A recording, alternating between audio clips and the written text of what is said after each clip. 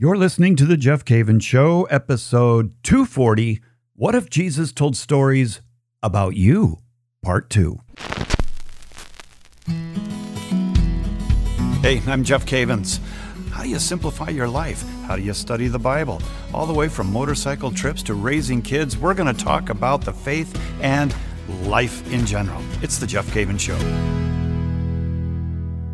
And my friend, thank you so much for joining me again this week. Indeed, I am back out into the deep woods of Minnesota here, and the trees are turning, getting that fall look. It's coming on, and that tells us that winter's right around the corner. A lot of people will be going south. I'll be staying here. I like winter. I like the cold. It doesn't bother me so much.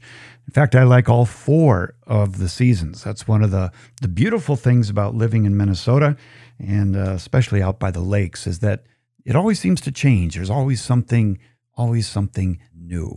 Hey, I'm going to be talking to you again this week about this theme of what if Jesus told stories about you?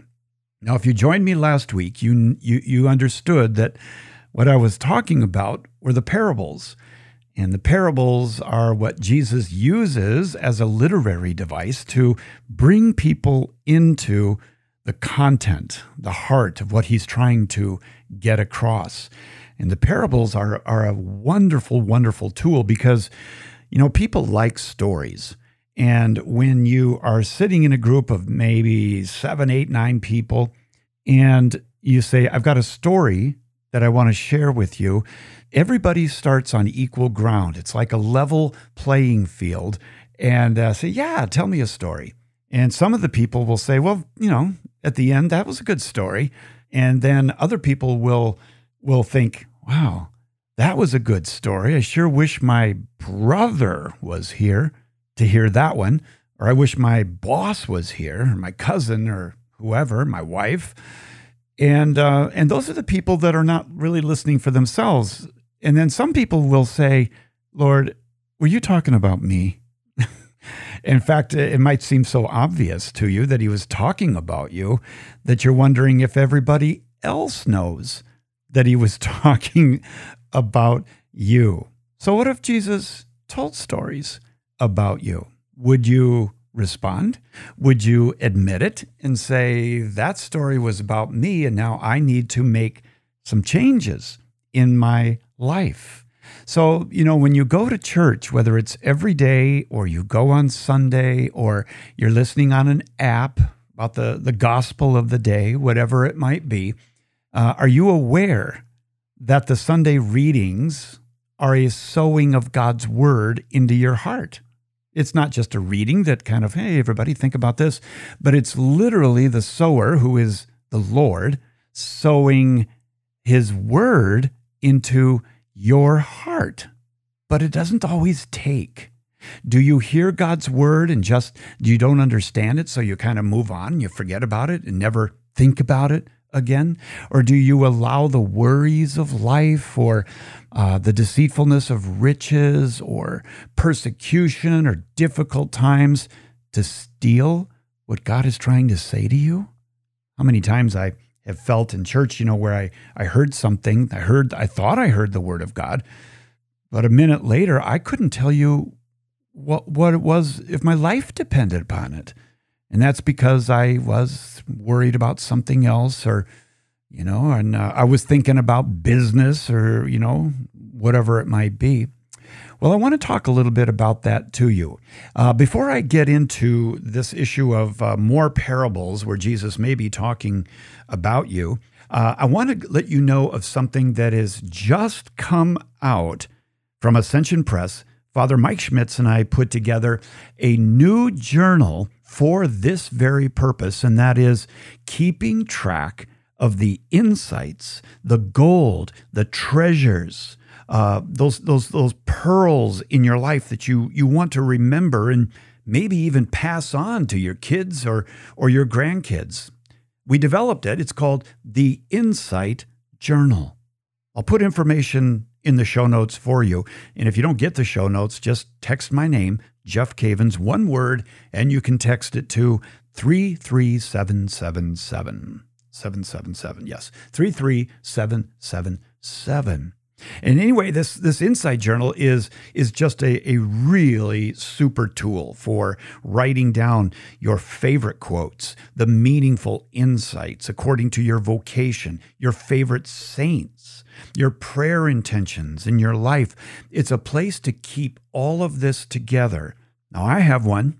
Emily has one, and people are starting to get these now. And I actually have 3 other ones. Why?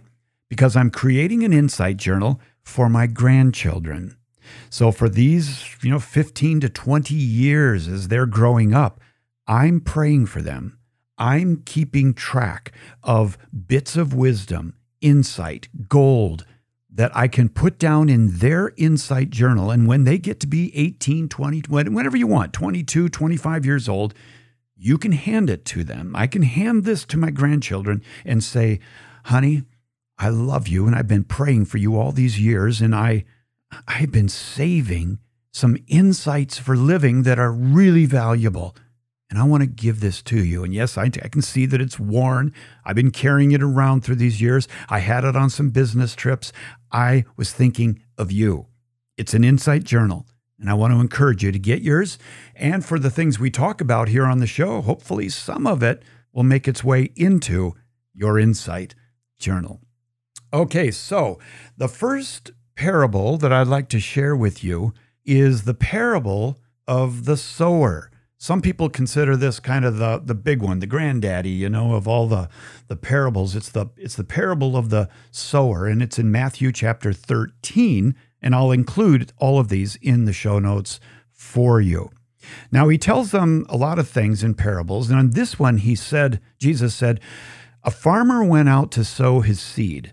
As he was scattering the seed, some fell along the path, and the birds came and ate it up. Some fell on rocky places where it did not have much soil. It sprang up quickly because the soil was shallow. Because the soil was shallow, but when the sun came, the plants were scorched, and they withered because they had no root. Other seed fell among thorns, which grew up and choked the plants. Still other seed fell on good soil, where it produced a crop, 100, 60, or 30 times what was sown. Whoever has ears, let them hear. So he tells them that parable, and in privacy, Jesus would often disclose the meaning of these parables to the disciples if it wasn't readily apparent when he was telling it. And so in this one, he talks about 4 different instances where the word of God is what the sower is sowing, where the word of God was sown, or at least attempted to be sown, in the human heart. 3 of the instances, it doesn't take, and he gives reasons for it. And then on one case, it does take. Now the question is he telling a story about you?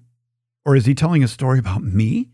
Well, if I were to be honest, I would have to say yes. At times he is telling a story about me, but I have to resist listening for other people, especially my loved ones, right? And I got to listen for myself, and I have to respond myself. So what Jesus said is, he said, listen then to what the parable of the sower means. When anyone hears the message about the kingdom and does not understand it, the evil one comes and snatches away what was sown in their heart. He says, this is the seed sown along the path. So that's one instance there where, say, on Sunday morning, you hear the seed, you hear the message about the kingdom. There is an attempt to plant this in your heart, in the soil of your heart, but you don't understand it. And for one reason or another, you don't understand it, but what is implied here is that you didn't do anything about it. You just didn't understand it, and your thoughts moved on to other things, maybe stuff at work or things at home, or maybe you have an upset stomach or something, or you're going to go out to eat after Mass. Either way, you didn't understand it, and that's it. Well, the evil one has a way of snatching that seed away from you if you don't understand it. We can do something about not understanding it, right? We can make a point of, I want to understand that better. I want to be the type of hearer that doesn't just say, I don't understand, but Lord, help me understand this. Maybe I need to ask questions, do a little bit of study, ask my family on the way home, what did you get out of that? But make some attempt to understand it. Then he goes on to the next one and says, the seed falling on rocky ground refers to someone who hears the word and at once receives it with joy. But since they have no root, they last only a short time. When trouble or persecution comes because of the word, they quickly fall away. This is the seed falling on rocky ground. Does that fit you? Boy, it has with me, at different times where I will hear the word of God and I'm really excited about it, but I don't allow it to grow roots. I don't allow it to stay with me for a while and take hold. It's like a fleeting gem of gold, a wonderful little insight there that isn't worth putting in the journal, even though I think it is, but I'm not going to give it that kind of time. I'm not going to let it take root. It just lasts for a little short time. And then you know what happens? Troubles come, persecution comes. Why? Because of that word that was sown in your heart. See, the enemy doesn't want you to give a good, fruitful grounding for that seed. And it's gone. And then there's the seed falling among the thorns, and it refers to someone who hears the word, but get this, but the worries of this life and the deceitfulness of wealth choke the word, making it unfruitful. Now, what would that look like during Mass, for example? If the Word of God is going to be sown into your heart, the Word about the kingdom of God, and you hear it, but immediately your mind switches over to a different lane where you start to worry about those bills that have to be paid this week. Or you are worried about whether you're going to get that raise or that promotion at work. Or you're going to worry about your son going to a party after the football game on Friday. And you're completely consumed with this. You're worried about this life, or you got your mind on simply making money. How are you going to increase that bottom line at work? What are you going to do with your budget? How are you going to make room for that trip? You see what I'm saying is that the word of God was just given to you, but the worries of the life and the deceitfulness of wealth, what did they do? They choked the word, making it unfruitful. Now, for us to say that has never happened in our life, we'd be fooling ourselves if we said that. What we need to be aware of is that God wants to speak to you, but we must cultivate and till the soil of our heart to give it a chance. Well, the fourth one, apparently they did give it a chance, because the fourth one says, but the seed falling on good soil refers to someone who hears the word and understands it. This is the one who produces a crop. In other words, they planted it. They didn't allow the worries of this life or the deceitfulness of riches or the troubles or the persecutions or their ignorance to steal it. They tended to it. They did something about it. And this is the one who produces a crop, yielding 160 and 30 times what was sown. Pretty good, huh? Pretty good. The second one that I want to share with you is also from Matthew chapter 13, and it's the weeds among the wheat. This is a quicker one here, but I think it's worth asking ourselves, is Jesus telling a story about you here? He told them this parable. He said, the kingdom of heaven is like a man who sowed good seed in his field. But while everyone was sleeping, his enemy came and sowed weeds among the wheat and went away. When the wheat sprouted,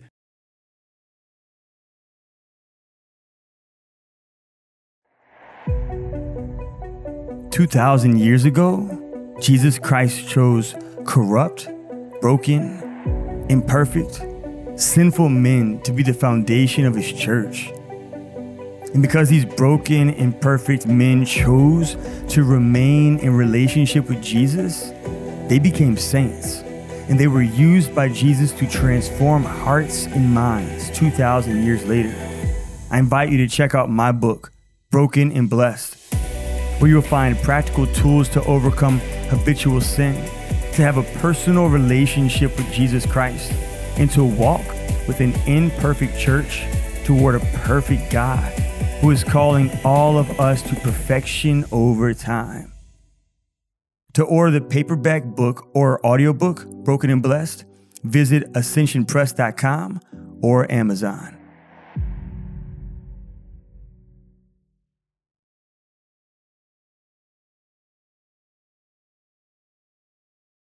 That is causing the trouble, right? And maybe it's someone you don't like. You'd rather they not be around you, and you interpret them as weeds. That's what you interpret them as weeds. And so maybe you would go to the pastor and say, "You want me to take care of that?" I mean, Pastor, I've got an authentic, certified weed whacking ministry. I can take care of this problem. And if we take care of that family, then we'll be back to being a superb parish. No. You know why? Get this. In Jesus' day, you know what wheat looks like, and wheat looked pretty much the same as back then. But there is another plant called a darnel plant, and the darnel plant is a noxious weed. And you know what? When it's in its infancy, it looks just like wheat. It's not until it reaches maturity that you can tell the difference between the noxious weed and the wheat. So in the infant stages, if you were to go about trying to discern and pull up the weeds, no doubt you would pull up the wheat. Now, think back for a moment. You got people like St. Augustine. When he was a young man, he's quite a fella. You know, I mean, he got into a lot of trouble, a lot of sin, and I'm sure that people in town probably said, you know, that son of Monica's, you talk about a noxious weed. You talk about a bad fella. You talk about a loser, right? We got to take him out. This is really causing problems in the local church. Well, it isn't until later when Augustine is older that you suddenly realize he wasn't a weed. He was a saint in the making, wheat. So this idea of us taking care of business, that's above our pay scale. We're apt to make a mistake. That is the job of Jesus. Our job is what? To plant and water, nurture, encourage. That's our job. If it doesn't look like that plant's gonna work out, that is not for us to determine. That is for the Lord. We know what our marching orders are. I've got more for you, and we're going to see in this next story that Jesus just might be telling another story about you. You're listening to The Jeff Cavins Show. 2,000 years ago, Jesus Christ chose corrupt, broken, imperfect, sinful men to be the foundation of his church. And because these broken, imperfect men chose to remain in relationship with Jesus, they became saints. And they were used by Jesus to transform hearts and minds 2,000 years later. I invite you to check out my book, Broken and Blessed, where you'll find practical tools to overcome habitual sin, to have a personal relationship with Jesus Christ, and to walk with an imperfect church toward a perfect God who is calling all of us to perfection over time. To order the paperback book or audiobook, Broken and Blessed, visit ascensionpress.com or Amazon. All right, we're having fun today. We are looking at the parables. The parable is a unique literary tool that brings you, the unsuspecting character, into the story. Kind of a trap in a way, isn't it? You tell a story and then all of a sudden you realize he's talking about me. The question is, does everybody else know that? Well, sometimes they do and sometimes they don't, because it's all in the confines of your own heart and mind. Nevertheless, the Lord knows how to speak to you, and he does so often in parables during Mass, or you're reading the Bible, or watching a show about the Gospels on television. It could be anywhere. The next one I want to share with you is the persistent widow. And I love this one. It's in Luke chapter 18. This is the lady who she completely keeps going after this justice. She wants justice. Grant me justice. She needs to pray. And so I would ask you before I look at this, is there something that you really want to see in your children? Are you praying for some result in your children or your grandchildren or your spouse or a friend at work? Is there someone you know that is hoping and praying for a healing? Are you asking God to help in an addiction in your own life, in your spouse's life, in your children? An addiction that is throwing the whole family off the rails? Well, listen to the persistent widow, because Jesus is telling this story, and it may be a story about you. He told them this parable to show them that they should always pray and not give up. He said that in a certain town, there was a judge who neither feared God nor cared what people thought. And there was a widow in that town who kept coming to him with the plea, "Grant me justice against my adversary." Now, for some time, this judge refused. But finally, he said to himself, "Even though I don't fear God or care what people think, yet because this widow keeps bothering me, I will see that she gets justice so that she won't eventually come and attack me." And the Lord said, "Listen to what the unjust judge says. And will not God bring about justice for his chosen ones who cry out to him day and night? Will he keep putting them off? I tell you, he will see that they get justice and quickly. However, when the Son of Man comes, will he find faith on the earth?" So there's another example right there where you hear that and you might just think generically about prayer rather than, "Lord, are you telling a story about me? Are you telling me to have that kind of persistence?" I've been on both sides of this parable. I've been on the side of I need to continually pray and seek God for whatever need there is, might be in my life or my children.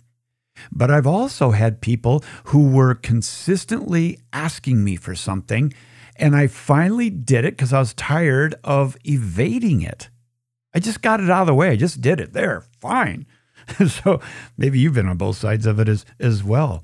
But is Jesus telling a story about you? Another great one is the rich man and Lazarus. That's in Luke 16. You might know this one, the guy that was very rich and he died and he was going through basically hell. And he had ignored this guy called Lazarus while he was on earth. And now Lazarus is living relatively well now after life here on earth. And I'd ask you this. Do you treat anyone like the rich man treated Lazarus? Are you being treated like Lazarus by a rich man? Are you listening to Moses and the prophets? What am I talking about? Well, listen to this. There was a rich man who was dressed in purple and fine linen and lived in luxury every day. At his gate was laid a beggar named Lazarus, covered with sores and longing to eat what fell from the rich man's hands at his table, right? Even the dogs came and licked the wounds of this poor diseased man. The time came when the beggar died, and the angels carried him to Abraham's side. The rich man also died and was buried. In Hades, where he was in torment, he looked up and he saw Abraham far away with Lazarus by his side. So he called to him, "Father Abraham, have pity on me and send Lazarus to dip the tip of his finger in water and cool my tongue because I am in agony in this fire." But Abraham replied, "Son, remember that in your lifetime you received your good things, while Lazarus received bad things. But now he is comforted here, and you are in agony. And besides all this, between us and you, a great chasm has been set in place, so that those who want to go from here to you cannot, nor can anyone cross over from there to us." He answered, "Then I beg you, Father, send Lazarus to my family, for I have 5 brothers. Let him warn them, so that they will not also come to this place of torment." And Abraham replied, "They have Moses and the prophets. Let them listen to them." "No, Father Abraham," he said, "but if someone from the dead goes to them, they will repent." And he said to him, "If they do not listen to Moses and the prophets, they will not be convinced, even if someone rises from the dead." So, good question, huh? Is Jesus talking about you? Is he telling a story about you? Maybe it is the way you treat people. As I asked a moment ago, are you being treated like Lazarus by a rich man right now in your life? Or are you treating anyone like the rich man treated Lazarus? Goes both ways. And then what about Moses and the prophets? Are you listening to them? Are you heeding what the prophets say and what Moses said and what the Word of God as a whole says? Because even if someone came back from the dead and talked to you, according to Jesus, probably not going to make that big of a difference. And so when I hear that story, I am reminded automatically, I need to listen to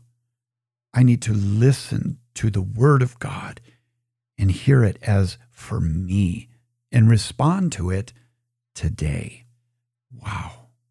Boy, there's so many, I'm looking now at Luke 18, the Pharisee and the tax collector. Remember that one?